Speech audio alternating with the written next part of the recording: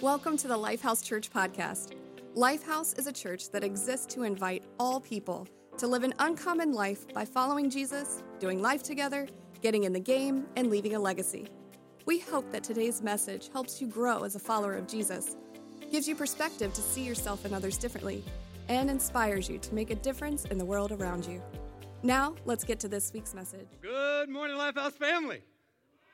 So good to see everybody here. So glad you're here, and I'm excited to preach God's word today. Before we do that, though, I do want to just take a moment and just, again, welcome all of our first-time guests that are with us today. Lifehouse family, can we just one more time give it up for all those who are joining us today for the first time? Sincerely, so glad you're here. I would encourage you to come back out and check us out a couple more times. We have an incredible church family here that we would love for you to get to know us. And today, you are actually here. We are continuing our series that we've been in for a long time that we are calling Jesus and. Everyone say Jesus and. Jesus and. Where we're looking at the life of Jesus, which is kind of like, you're like, duh, like that's what as a Christian you're supposed to do. Right? But I don't know if you've noticed sometimes Christians don't do a good job acting like Jesus. So we thought, you know what, it might be a good idea for us to look at the life of Jesus and study it a little bit and look at how Jesus handled things. Look at how Jesus wasn't just a savior, wasn't just Lord of our lives, but Jesus is ultimately our example. He's the blueprint. He is the prototype. He is the model that we are called to model and follow in our lives because we love Jesus as Savior. We love the fact that He saves us from hell. He saves us from ourselves. He saves us from sin. This is what Jesus is good at, and if you need saving today, Jesus wants for you to know Him, wants to save you. Jesus is Lord. He's the person that we follow, that we submit to, that we give our lives to, but also, too, He's the example, and that's what we've been looking at over the, 12, 14 weeks.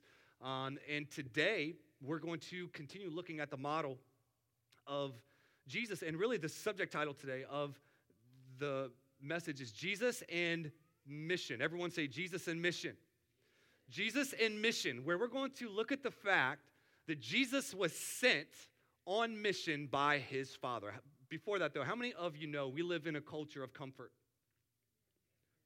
Come on, like we are living in a culture. It's like our cultural hell is discomfort. Our cultural heaven is comfort. We are always looking for ways to be a little more comfortable. I mean, we can see this in so many realms, aspects, right?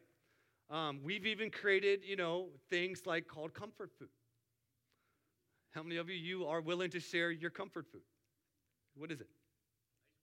Ice cream. Come on, this is the food section over here. So if y'all looking to go somewhere after church, go out to eat with someone after church, you want to go on this side because all the ice cream, seafood, it's all coming from this side right here. Somebody else, tell me your comfort food. Mac and cheese, I heard mac and cheese, heard chocolate cookies. Someone said everything. See, that's how they're on that seafood diet. They seafood and eat it, right?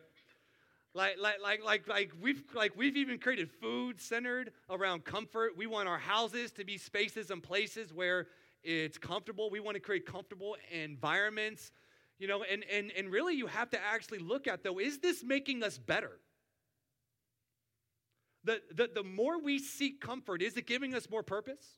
As we seek comfort, is it making us better human beings? As we seek comfort, because it's crazy even how the human body works to where the human body actually starts to degenerate depending on the amount of comfort it has. Where you look at bones don't grow unless they're torn. Muscles don't grow unless they're torn. Immune systems are not strengthened unless they're challenged. Even in our DNA, we are not built for comfort. We are in some ways built for a measure of discomfort. So we have to realize the cultural, and this is what I call the culture. The culture is like a crock pot that we all get put into. And what a crock pot does is a crock pot, it doesn't cook things quickly. It kind of like cook things very slowly, right?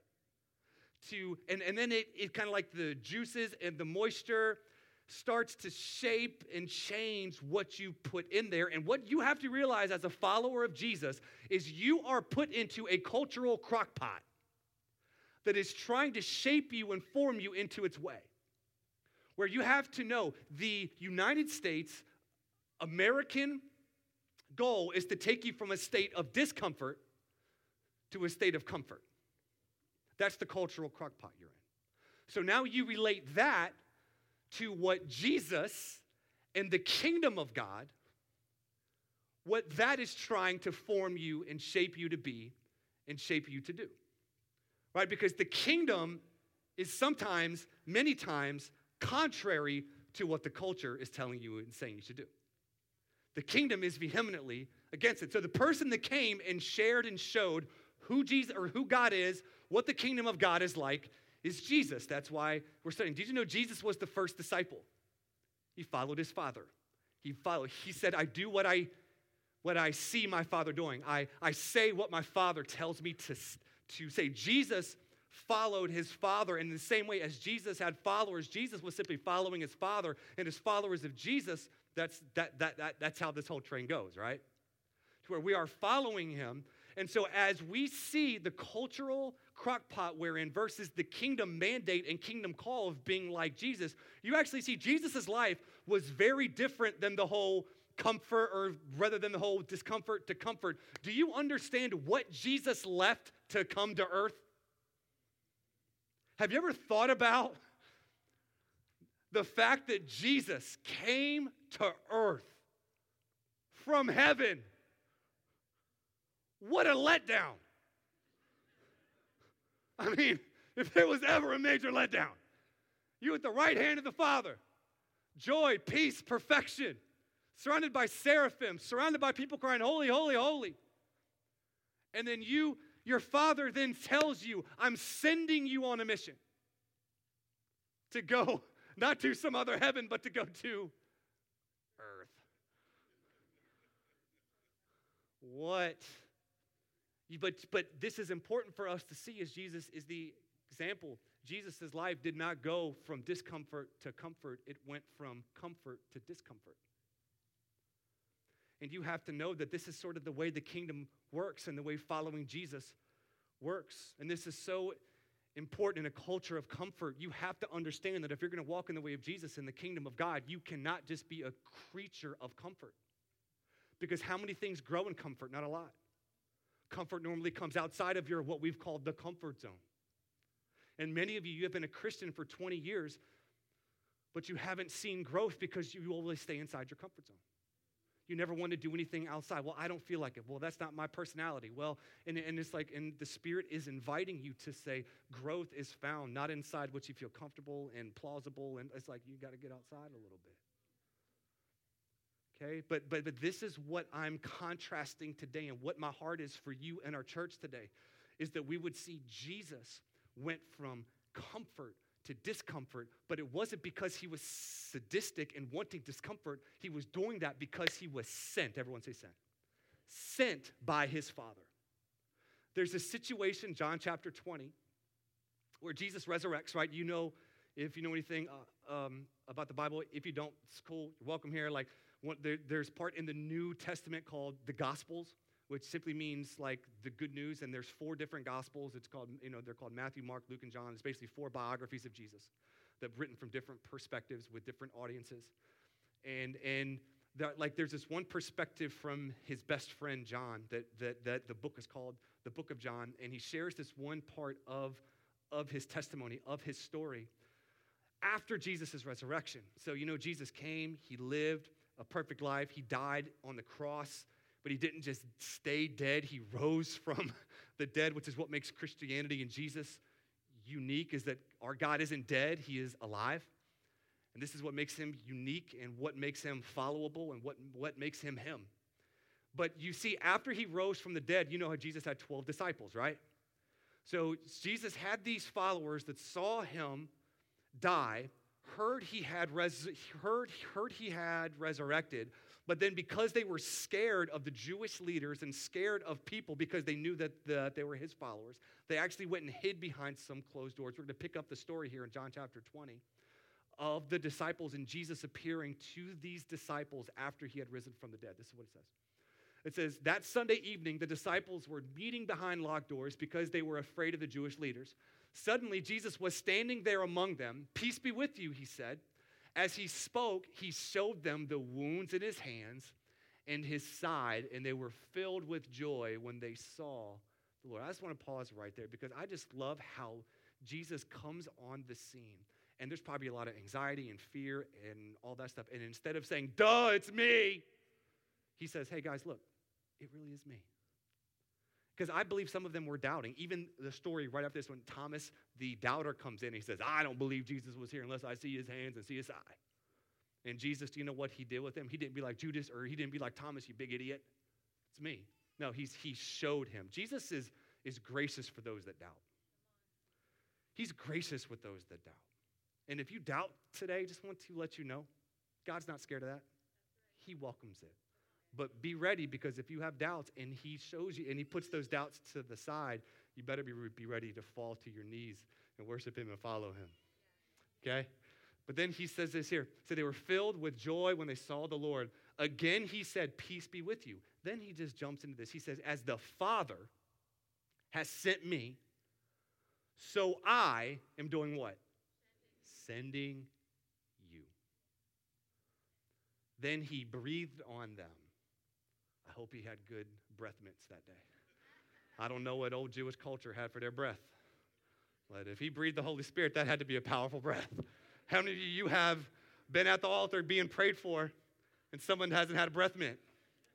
And you're like, Lord, I love you, but this man's breath is about to knock me over. Like someone is knocked down.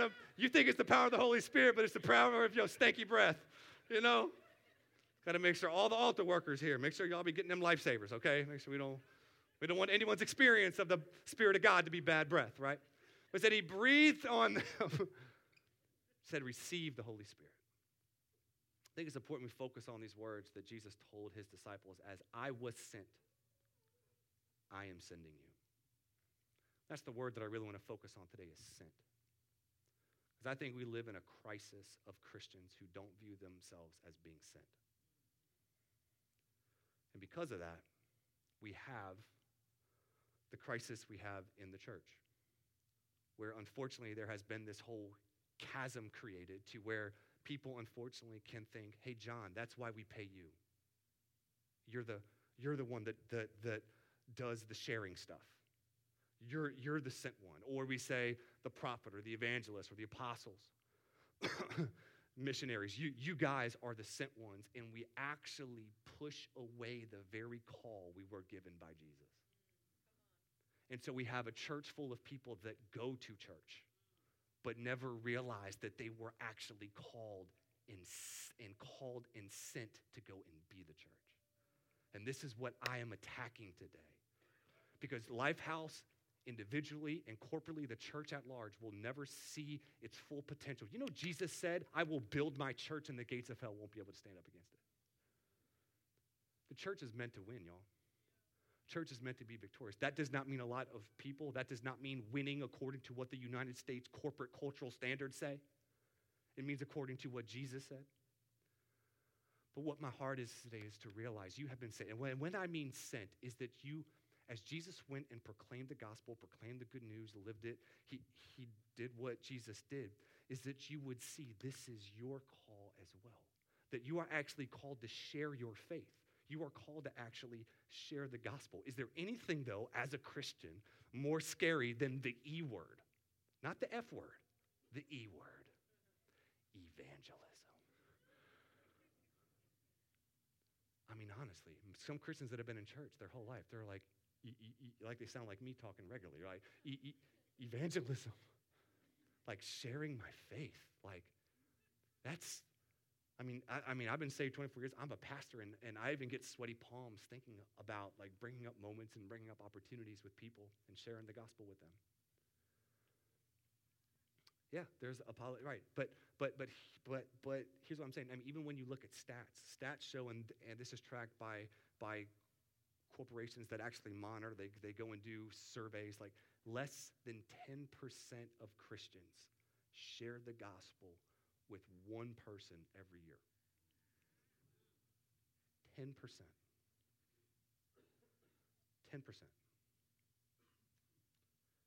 And because, I mean, let's just think of what is under that. Because I don't think you are like, that's right, I don't want to do it.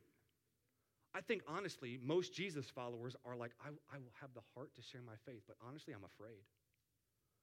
I want to share my faith, but I don't feel smart enough. I want to share my faith, but honestly, I have no idea what to say. I want to share my faith, but what are people going to... We have all of these underlying feelings that can prevent us from being people that share our faith. I mean, really, that's what I'm saying, is like this concept of being sent is what Jesus said. And what are we sent with? We're sent, like Jesus sent them with the Great Commission, Matthew 28. That's what Jesus said.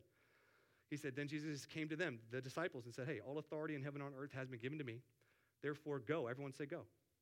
Go and make disciples of all nations, baptizing them in the name of the Father, the Son, and the Holy Spirit, and teaching them to obey everything I have commanded you, and surely I am with you always to the very end of the age. And Jesus was like, go. Like, go and make disciples, share the good news. And as you go, don't forget, I'm with you. Teach them what I've taught you. Baptize them. And this is what the cycle will be. But if we're honest, we're scared to death to do this. And the church thinks that evangelism is only for a select few. When Jesus was not telling this to only those who had the gift of evangelism, he was telling this to his followers. You are a disciple. If you follow Jesus, you are a disciple. And your call as a disciple is to follow Jesus and then make disciples. Now, y'all are like, hey, John, that's a great vision, great plan. Love Jesus, love his vision. That's great, but I'm scared to death. I have no idea what to do, what to say. I feel inadequate. But I just, I want to give you today 5 shifts. Like 5 shifts to how we become a sent church. To how you become a sent. Because I really believe the desire is there. The heart is there. It's just there needs to be some shifts. How many of you have ever gotten a chiropractic appointment? And they go in there and the chiropractor just... And you get some shifts. And you're like, wow, I can think now. That's what I pray happens in your spirit as I talk about sharing your faith. That there will be some shifts that happen, some pressure to come off, some reliance on the Holy Spirit, some confidence and some boldness, that we realize we are called to be a sent church. But let me tell you the 2 things that will keep us from being a sent church. Ready? Number 1, we view our lives as being sentenced. What do I mean by that? It's like I think we have this kind of undercurrent of our consciousness of how we ultimately view life, that we live from, that maybe we do know or we even don't know. But I pray even as I talk about them, maybe you'll kind of be like, you know what, maybe that kind of is me. These 2 ways of living will keep us from living sent. The first one is we live sentenced, meaning you are literally trying to just endure your life. You are like the Monday to Friday, can I get to the weekend person. It's like I got to endure 40 hours of people I hate, a job I hate, so I can get to Friday and Saturday, so I can drink a beer, cut my grass, and have a day of peace, right? Like, and it's kind of set up to where you are just enduring your life, to where you just endure a job you don't like, endure a spouse maybe you don't like, but your whole life is like survival, and you feel sentenced. It's someone's like kind of God in his cosmic lottery sentenced you to the life you have. And you might not say it, but it is this survival mentality that you sprinkle in a little bit of Jesus in church because it makes you feel good. Like that's part of the survival. Is let me come on Sundays, let me sprinkle in a little bit of Jesus. And that is one way of living that honestly the American culture will cultivate you to live. Survive, get by, endure. And then you hear Great Commission, and you're like, great. Now I got to try to share something I partly believe in. Right? This is the way a lot of U.S. Christians live, is they endure. And it's not that that there isn't truth in enduring, because a lot of life we do have to endure. Let's just be honest. But there's a way that we can do it that gives it purpose. Because some of you are trying to find purpose in your job, and if you're trying to find purpose in these things that were never meant to give you soul purpose. That's a reason why you are enduring, is because you're going to a source that can't fulfill. You say, I don't have enough money. I don't have enough this. I don't have enough that. Well, those things were not meant to fill a space and peace in your soul that only God could. So you're trying to feed off of something that will never fill you. I've said this story many times, but back during COVID, when church shut down, first few years of our church, I built my identity on how many people were showing up, the numbers, how many this, how many that, and when no one showed up, it was like my whole self-esteem went down the drain until the Lord said, the whole the Lord is my shepherd, I shall not want. I felt like the Lord was my shepherd, but I had a lot of want. But then I realized my shepherd was not the Lord. The shepherd was church growth culture. I was like, how many? And it was like the Lord said, John, you love me, but I'm not your shepherd. You can love God, but not let him shepherd you. What shepherds you will fill you. What shepherds you will feed you. And what feeds you will either fill you or leave you wanting more. Exactly what McDonald's does. You eat that joint, spikes your blood sugar really high. 3 hours later, you're like, where's that quarter pounder with cheese again, right? You're like, because it's not satiating, it only makes you more hungry. It's not meant to satiate, it's meant to cultivate more hunger. This is what lust is. At its core, lust promises to fulfill, but always leaves you wanting more. That's the lie of lust. It's what the devil does. Like, hey, get it. Hey, you just need a little bit of this, then you'll be happy. And you get a little bit of it, and you're like, I want more. Then it just ends up becoming more toxic and more jacked up and more messed up. Then you find yourself in a place of, you were like, I just want to be free. And now the very thing you wanted freedom to do, now you're bound to it. This is kind of how things work. But, if what was I talking about? I literally, it's like I went to grab my thought and it left off. It's just like, talking about being sentenced, yes. But I thought there was somewhere that I was going, and I don't remember. I'm so sorry. If it's your first time here, this doesn't happen all the time, but I'm literally sentenced, yes. So you were, some of y'all, we live life sentenced. That's kind of one way, you just endure. But the second way that can keep us from the Great Commission and from being sent is the way that I deem it. It's called the life of summertime, where you are so persistent in living a life of perpetual summertime of fun and pleasure that becomes the way you make choices and decisions, is how much fun and pleasure and comfort am I going to get from this? And you talk about the United States dream. This is the United States dream. Is to how can you cultivate a life of perpetual summertime. This is what all of the online influencers are doing. Their bodies look good. They work whenever they want. I work 4 hours a week and make $100,000. Don't you want to do what I do? It's like that's all like, it's just like summertime. How many times can you travel? Where can you go? How much fun? How much food? How much, it's just like, it says, how much can you, and it's like, listen, there's nothing wrong with some summertime, but a life of summertime is in opposition to what the kingdom of God and what Jesus lived. You need seasons of summer. Even Jesus had seasons of chilling and resting and being restored and renewed. That's important, but don't disqualify the purpose of work. Work was in God's will and God's plan before sin happened. This is why so many people, they retire and they're miserable. Because they were told, live 50 years, endure your job, retire, couple million, travel. But then they end up hating their lives because their purpose was tied to their work, which isn't a bad thing. That's kind of how God wired us, is to have purpose. But this life of perpetual summertime will keep you.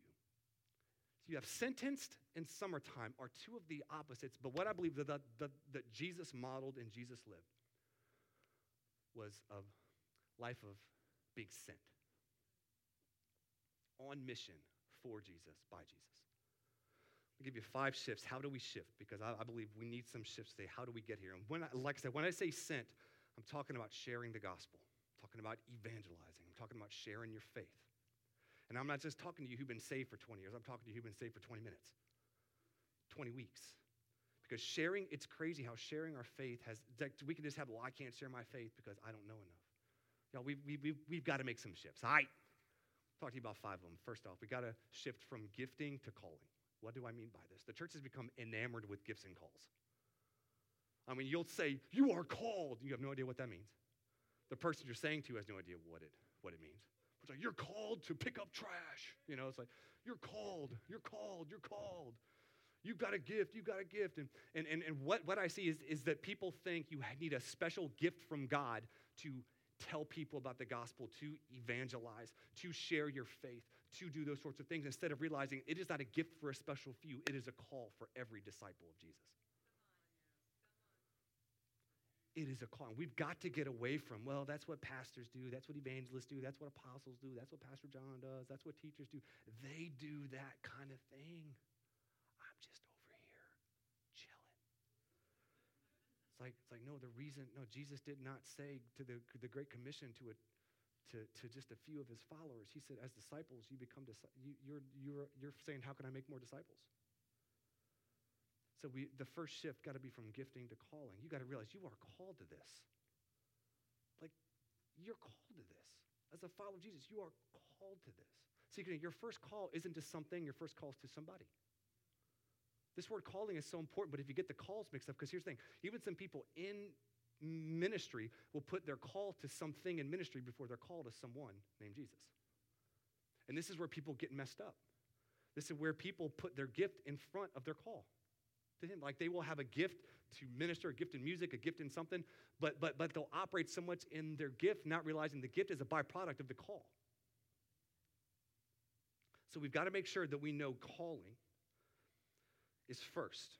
We are all called to share our faith, okay? Secondly, the second shift is from personal pressure to godly burden. You know, obviously, how many people I've talked to that they just feel this pressure to evangelize, this pressure to share their faith, this pressure to get their family saved, their pressure to get their coworkers saved, like just this self-imposed pressure. And this pressure constricts them from actually feeling a godly burden, and there's a big difference. Personal pressure is self-imposed and will create an I have to heart. But see, a godly burden is spirit-inspired and creates an I can't help it heart. Like I said, all of us know it's like you should share your faith, share the gospel. But I believe that if we have just, say, personal willpower or personal pressure, like I know I should, and then you get caught up in yourself, and you start to just see all of your deficiencies, and you start to see all this knowledge you don't have.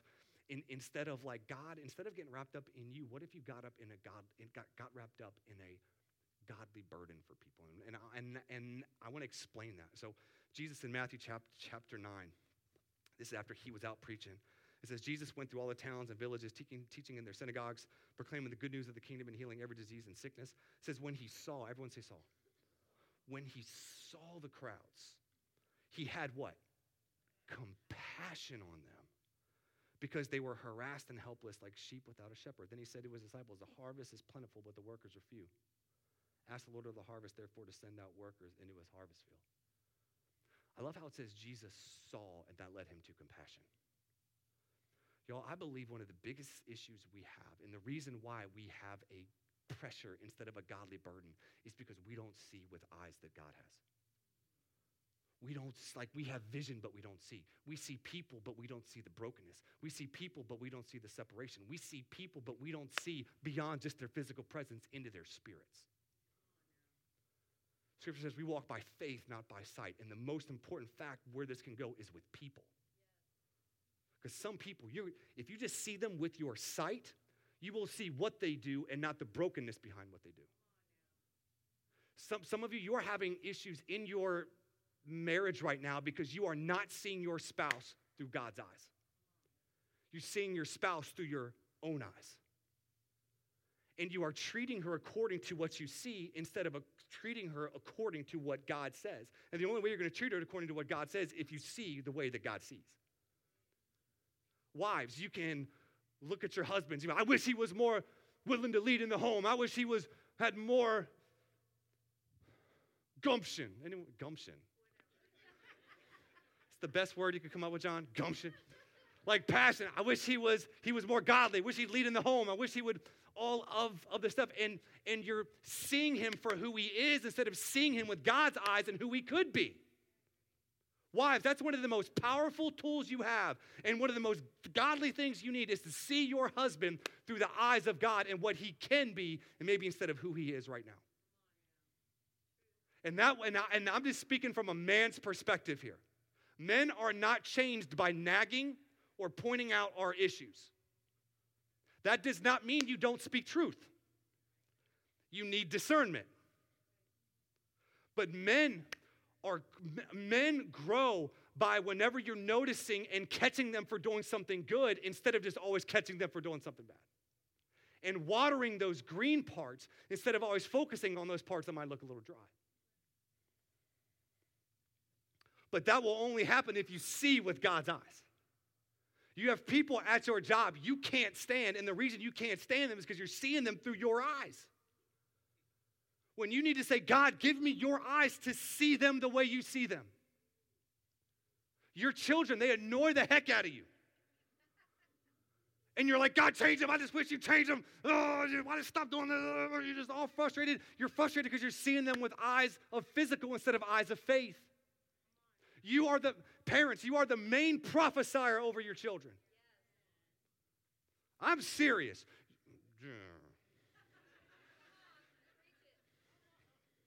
Because I know as parents, like parenting is a blessing and a burden. Biggest blessing in your life, but the biggest burden. I'm in it. I got 3 boys, 12, 9, and 7. Jesus. But parents, your words have power. But your words will be connected to your eyes. Your words will be connected to what you see. And I know you might see a hyperactive demon with your physical eyes.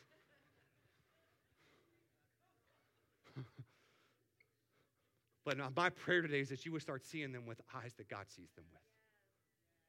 And that you would start speaking over them, blessing, and praying over them, and speaking the blessing of God over them. That will only happen if you say, God, let me see with your eyes. There's people that God has called you to reach that you are not seeing them as needing to be reached, not because you don't have a desire, it's because you're seeing them through the eyes of the physical instead of the eyes of the Spirit. It's a supernatural thing, y'all. He changes our sight. That's what when Jesus saw the crowds, he had compassion. And that word compassion means like from the depth of his being, because he saw that they were harassed and helpless like sheep without a shepherd. No, the only way we're going to have a heart to actually evangelize and share our faith is if we see with eyes that give us a heart of compassion, that see people as being harassed and helpless. And that will compel us. It starts with your eyes. We're going to pray. We're going to stop. We're just going to pray a little prayer right now. There's the prayer. It's right on the screen behind me. I just want us to pray this together. I'm just going to take like 5 seconds of just like silence, and I just want us to just pray this prayer.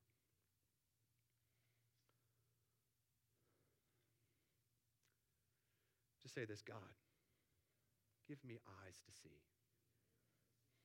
what you see. Say, God, help me to see people the way that you see people. Let's pray one more time. Say, God, give me eyes to see what you see. Help me to see people the way you see people. Amen. Let me tell you why this is so important, because if you don't see them the way that God sees them, you'll see them the way the world sees them. And you know the way the world sees them is it's always divided. Republican, Democrat. Like, it's crazy to see how even some Jesus followers hate the opposite person on their political side.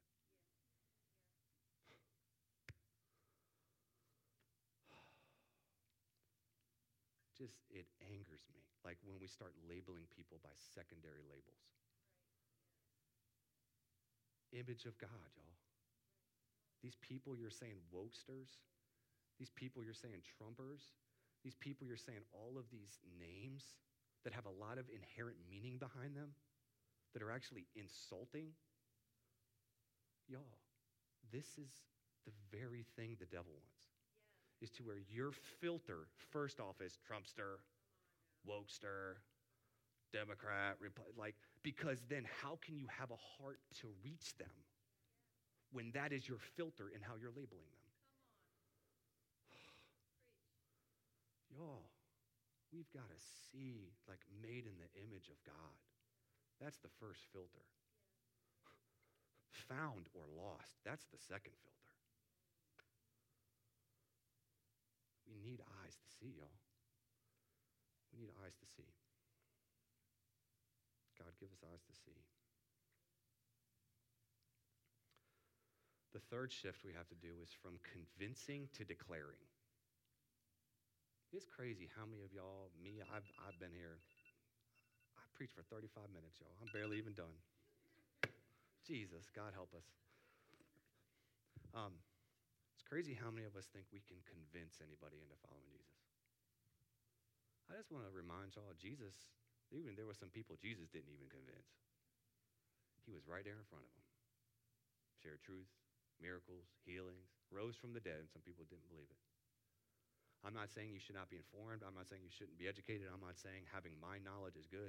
I'm not saying being good at apologetics isn't like, I'm not saying none of that's bad. But you got to be careful to know you ain't good enough to convince anybody into being a follower of Jesus. You can persuade. Persuade's different than convince. Persuade is you can have influence. But I have just found that in our culture, we have to go from convincing to declaring. And they're very different. Declaring is simply sharing what God has done. People can try to convince you that this isn't true all day. But it's very hard for someone to convince you of the experience you've had with Jesus. They might be able to disprove or whatever excuses with this.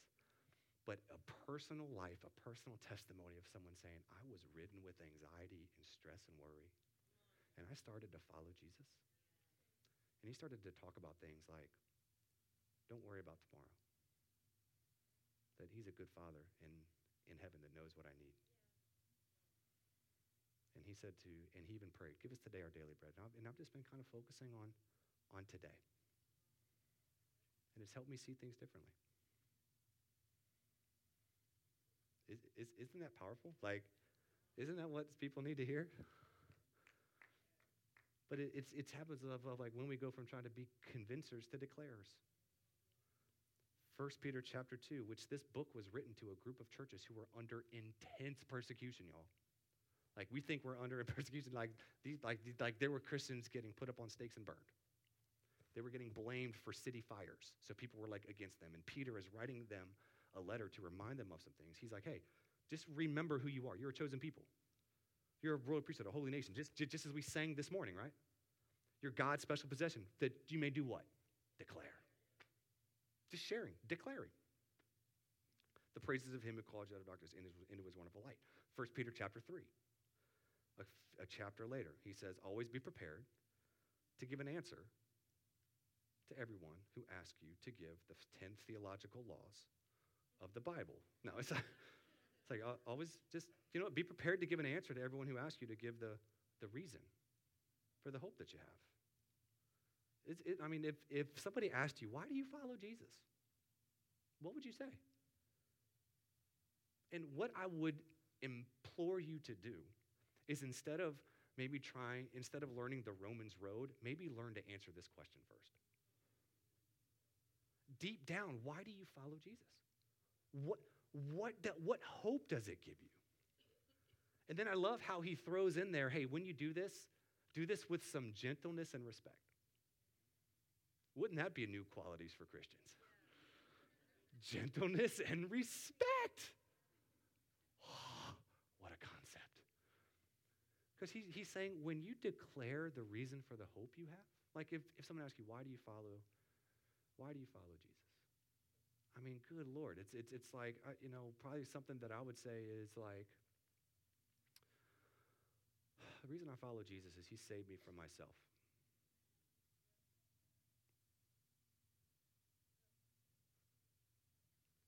I have a bend towards self-destruction, where I will take a good thing and make it a God thing. And I will want to find my identity and my worth and my purpose in something that can't fulfill me. And I have found that as I put my faith and trust in Jesus, as I focus on him and I learn and train, there's our word, we train, right? Train to follow him, I find life is more livable.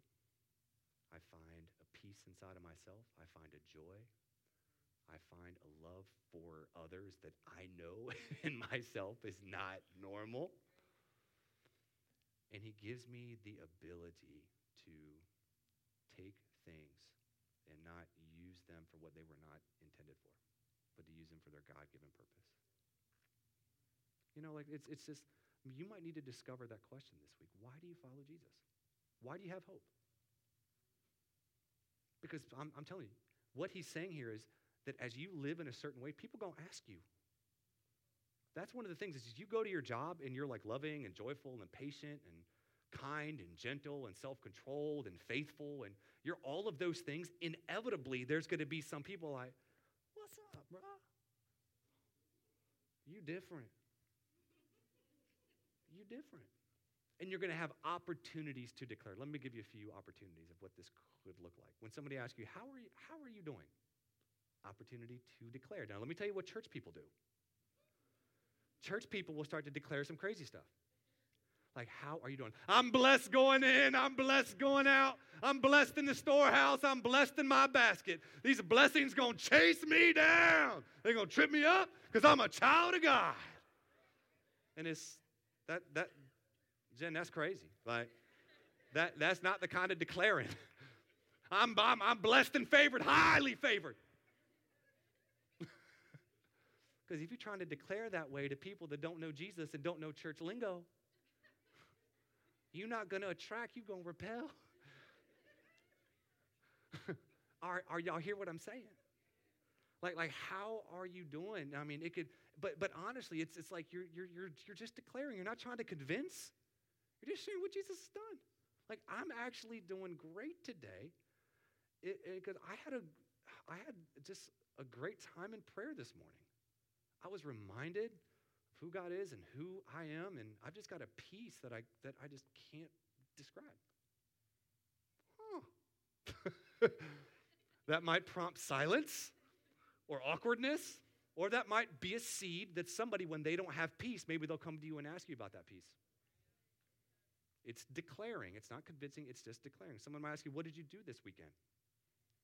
These are all questions that you're going to have at work. Maybe it was, my church, we do something called For Our Cities Weekend, and where we basically go out and serve the community. And we went out and built beds for kids that don't have beds. I don't know if you know this. That's an opportunity to declare. Really? Well, I went out and got hammered and slept with someone I don't know. So that's a little different, But do you see how they can be different? Do you see how that could be an opportunity to declare? Then that could be maybe, hey, do you want to come out? And then that could maybe spur the next time we do something like, hey, do you want to come out and serve with us? One of the most powerful forms of sharing your faith is inviting somebody to come and serve with you in the community. Like even with this For Our Cities Weekend, not only am I imploring and asking you to come and serve our city, I'm asking you to maybe invite one or two friends to come and serve with us that don't know Jesus. Well, John, we're doing church work. We're building beds. You don't need to be a Christian to build a bed for a kid that doesn't have one. Let's go. We're for the common good. But then maybe it could just be you just go up to somebody and you say, hey, can I share with you what God has done in my life? Y'all, I'm trying to help y'all practically to get this pressure off, to work this into your normal everyday life. That you don't have to be 3 spiritual laws, this, that, and the other thing. You can just declare, y'all. Just declare the goodness of God. That makes sense? Next one, I'm sorry, is a powerful statement. I'm sorry is a powerful declaration where you just owning up and saying you're sorry is one of the best examples you can have of being a follower of Jesus, especially with your children and your coworkers. Because what does that show? It shows humility. It shows an identification that you're not perfect. It shows, yeah, I messed up. Okay, the fourth one. The fourth shift is we need to go from a one-size-fits-all mentality to a spirit-led discernment. So let me say, because like here's the thing, we have been taught evangelism as a sales pitch. Or like I remember one time being in Walmart buying some bread. Someone comes up to me, hey, if you died tonight, where would you spend eternity? Brother, I'm just trying to decide between wheat and white, okay? Like I didn't feel any connection. But I know what he was probably doing is a pitch he had learned. Right?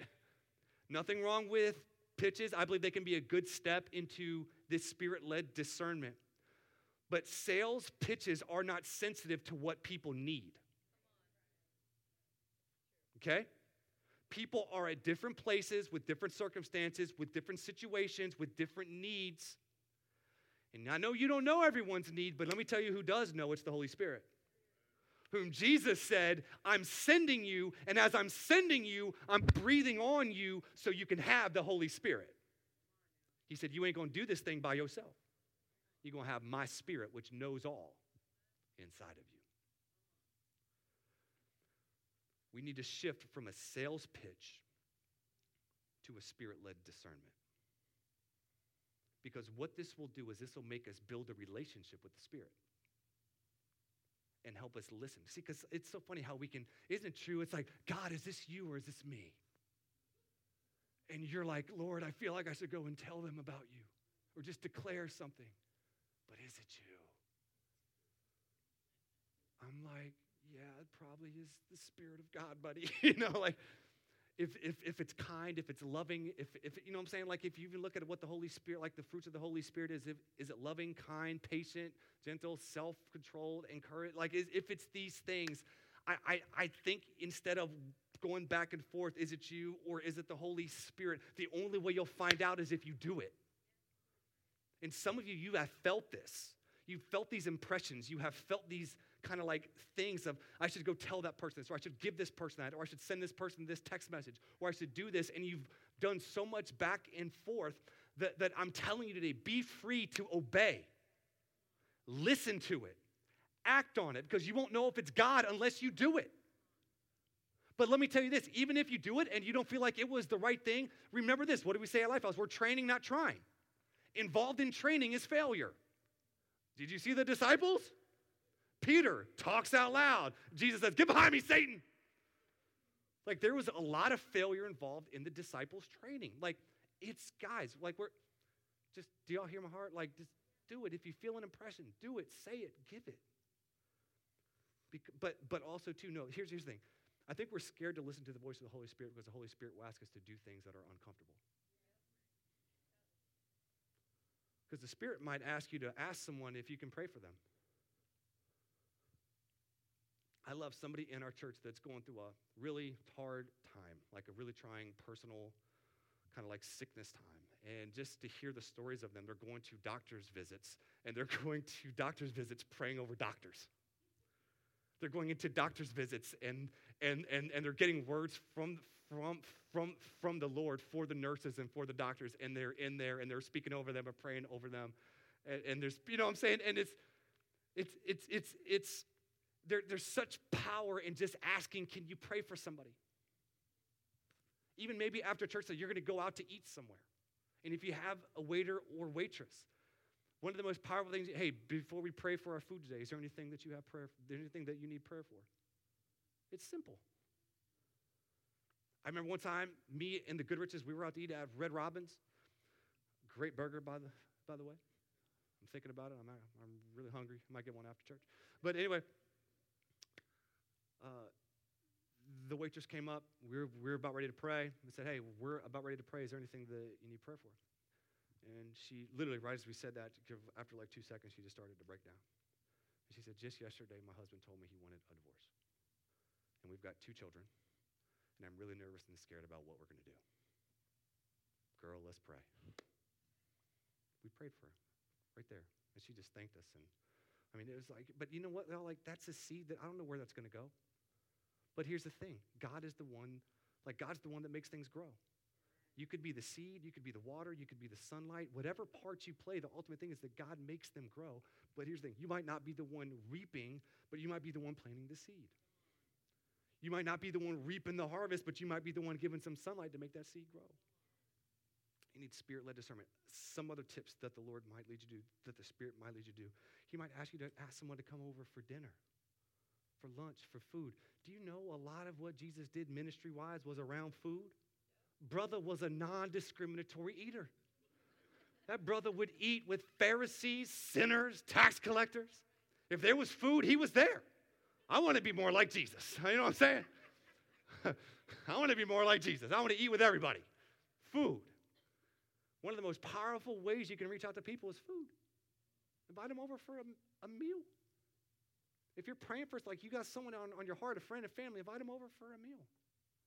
Food. Maybe the Holy Spirit will say, send a text message with a scripture to somebody. Parents, I want to encourage you to do this. You might have children that are old, grown up. You're concerned about them. They don't know Jesus. You know what you can always do? Shoot them a text message. Just shoot them a quick prayer and a verse. I had a grown man, I'm 45 years old, sitting with him, and he was running from Jesus, and he was sitting there, and he was telling me, my mom, for years, always sent me a prayer and a scripture verse. I thought it was the most annoying thing ever, but then he started to follow Jesus. Every text could be a seed, y'all. I don't care how young your kids are, 10, 12, 8, 9, 12, whatever. Use texting as a way to get to their hearts, to speak into their hearts. Maybe God's going to tell you to give practical encouragement. You know what? Like I've had people say where they just felt the Spirit say that, hey, go up and tell that person they're beautiful and that God loves them. The Holy Spirit might tell you to do something like that. The Holy Spirit might tell you to give a Pentecostal handshake. What's a Pentecostal handshake? It's where you got money in it. So you kind of like, all right? Yeah, actually somebody gave me one in first service. I was like, thank you, brother. I mean, literally, it's where you take money. You just kind of put it in your hands, kind of, God bless you. And you're like, oh, snap. Like, that's what I'm saying. Like, the people say, but we can be scared of the voice of the Holy Spirit because it'll challenge us to do something that's maybe uncomfortable. But the Holy Spirit maybe might give you what you need for someone else. And it's not always a sales pitch. It could be a voice of encouragement. It could be a meal. It could be, can I pray for you? Okay. Closing. Josie, come on up to the keys. We got to close the service out. Is this helpful? Is this helping y'all? I'm praying that the Lord will just cultivate a heart of being sent in our church. We'd get this weight, this unhealthy personal pressure off, and we would take on a healthy, godly burden by seeing what he sees. And then working it into our everyday, normal, everyday life. Because let me tell you what will kill a sent culture, will kill a sent Christian, is when we compartmentalize the great commission. So here is the last shift. We shift from compartmentalizing to this word, integrating. Listen, what I'm scared of is that when you hear the Great Commission, all you hear is a burden. Like, oh God, I'm already stressed, tired, angry, mad, blah, blah, blah, and now I got to share my faith that I half believe in. When my hope is that when you hear this, some sort of purpose rises up in you. That you're like, no matter what job I have and whether I'm happy in it, no matter what my family situation, no matter what these outward circumstances are, I can find purpose because my purpose goes beyond all of these things and goes into I'm ultimately called to share the gospel. And that this would invoke purpose into what feels like a purposeless job, where you go and you spend 40 hours at this place. And instead of enduring, you're like, I've been sent here, man. Shipyard, when I drive into the shipyard, I have been sent to build good ships. And I'm going to build good ships. But Holy Spirit, who do you want me to reach out to today? Right? So you go aware, you go alert, you go sent, you go empowered, knowing I'm not going by myself. The Spirit of God is with me. If we have 400 or 500 people that call our church home, if we all live and go sent, holy smokes, what could God do? How many movements of the Spirit could be felt weekly in our city? We have 400 people listening to the discerning voice of the Holy Spirit saying, Lord, I got a mouth ready. I got a heart ready. I got dollar bills ready. Like, God, whatever you want to do, I'm here. I'm open. Who do you want me to reach out to? Are y'all seeing this? But this will not happen if we compartmentalize the Great Commission as being a part of our life instead of being the purpose of our life. Integrate. So look, I know y'all are busy. I know, Josh, I know you coach at Denby High, right? You coach the Denby High football team. You're going to spend a lot of time there, right? You're going to spend a lot of time around nasty, stinky high schoolers that are thinking about girls and they got hormones going all crazy. Like you're going to spend a lot of time there. So what I pray doesn't happen when you hear this is like, oh, I got to spread it. No, you say, how can I take the Great Commission, and I'm going to be spending a lot of time in my passion, coaching football, being around these teenagers. How can I use this passion and this call that I have to make disciples there at Denby High School? You work at the shipyard. Said, I'm going to be spending 40, 50 hours a week at the shipyard. Instead of saying it's just whatever. No, I'm going to go there sent. I have a purpose beyond just this. And then instead of compartmentalizing the Great Commission, we realize the Great Commission is the purpose. And our job or our hobbies is the vehicle, is the mission field. Here's the thing. If you have kids that are in traveling sports, I know that can be crazy. A lot of practices, a lot of traveling to different places. If you're on a traveling team and you're going to spend a lot of time there, but the Great Commission is still your priority, guess who and what becomes the mission field? Your traveling team. Are y'all hearing what I'm saying?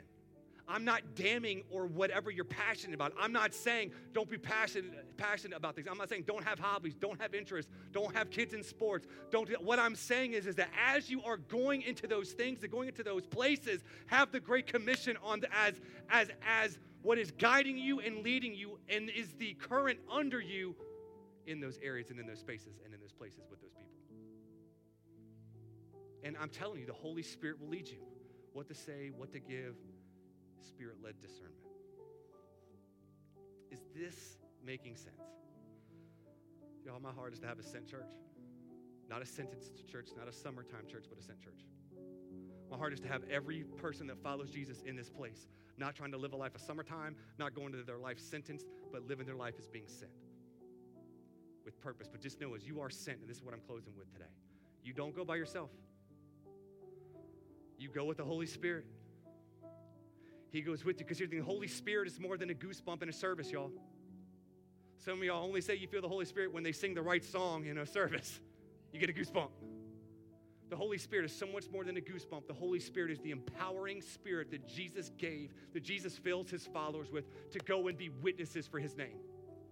Acts chapter 1, when Jesus said, it's better for you that I go, because if I don't go, then I can't give you the Holy Spirit. He said, but you will receive power. Everyone say power. Power when the Holy Spirit comes on you, and you will be my witnesses in Jerusalem and in all Judea and Samaria to the ends of the earth. What was he saying? The Holy Spirit's main purpose and main job is to help you be a witness. It is not a goosebump in a service. We're thankful for the feeling and power of the Holy Spirit we feel when we gather as the church, but even the main purpose of the Holy Spirit is not to just feeling his spirit in a gathering, but it's to fill you as you go and be the church. And know he's with you. And he will help you be his witnesses. Even Jesus said the Holy Spirit will teach you what to say. Some of you are so nervous about what to say because you only see you. What if you focused on the power of the Holy Spirit and the Holy Spirit will teach you what to say? My prayer is that we would develop such a great awareness of the Holy Spirit that we become unaware of ourselves. That we become unaware of our deficiencies, but we're focused on the Spirit's power. Jesus said this, as the Father has sent me, I'm sending you. Then he breathed on them and said, receive the Holy Spirit. I want to pray over our church. Would you stand up with me? I know this was a very passionate message. I didn't preach last week, so I had a little extra passion. But I prayed through all this. You heard, guys, you hear my heart. We cannot be followers of Jesus that just live for summer or sentenced. If we're going to live sent,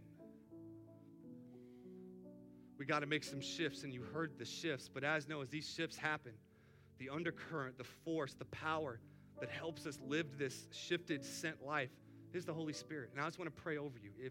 If this message resonates with you and you want to be filled afresh with the Holy Spirit to go and be a witness, you've got people in your life that you want to share the gospel with, that you want to declare, that you want to see with God's eyes, that like this is your heart's desire. Would you just right now lift up hands? Would you just lift the hands as just a sign of like receiving. Because I want to pray over you. Just as Jesus did, he breathed and prayed over his disciples. I want to breathe and pray over our church. That we would be people that receive the Holy Spirit and we leave here as the scattered church, as we've gathered here as the gathered church, that as we leave as the scattered church, there would be an infilling of the Holy Spirit to go and be a witness, to go and declare. Spirit-led discernment, purpose. Jesus, would you fill each person, our church, with the power of your Holy Spirit to go and be your witnesses? I thank you for what you are doing. I thank you for the church you're building individually and corporately. That God, we are more than a Sunday. We are more than a gathering. We are more than just a place we go. We are a people you've called us to be. So God, I pray that you would bring a shift right now in minds, in hearts, and spirits. Would every word that was said, every word that was spoken, every shift that was given, would it take root in each mind, heart, soul, and spirit? That God, we would be a sent people. In the name of Jesus, would you fill your people afresh with the power of your Holy Spirit, with words to say, encouragement to give, text messages to send, dollars to hand out, encouragement. Would they attune to the voice of the Spirit? God, would they see miracles? Would they see God moments, God encounters? That all they could look back on is say, wow, only God could do that. God, build their faith. I pray they would not be so consumed with their deficiencies, but they would be consumed with your power and ability. Lord, would we have, as Jesus did, let us see people the way you see them. Fill us with compassion. Let us take our calling as disciples and be disciple makers, integrating the Great Commission into our life. Lord, I thank you for the shift in our church today. I can feel a shift in the Spirit. Lord, would you seal that we would live as sent people. In Jesus' name, amen. If after today's message you have questions, need help, or just want somebody to talk to or process with, just shoot Lifehouse a text to 757-690-2401. For more information about Lifehouse, you can visit us at lifehouseonline.church. That's lifehouseonline.church.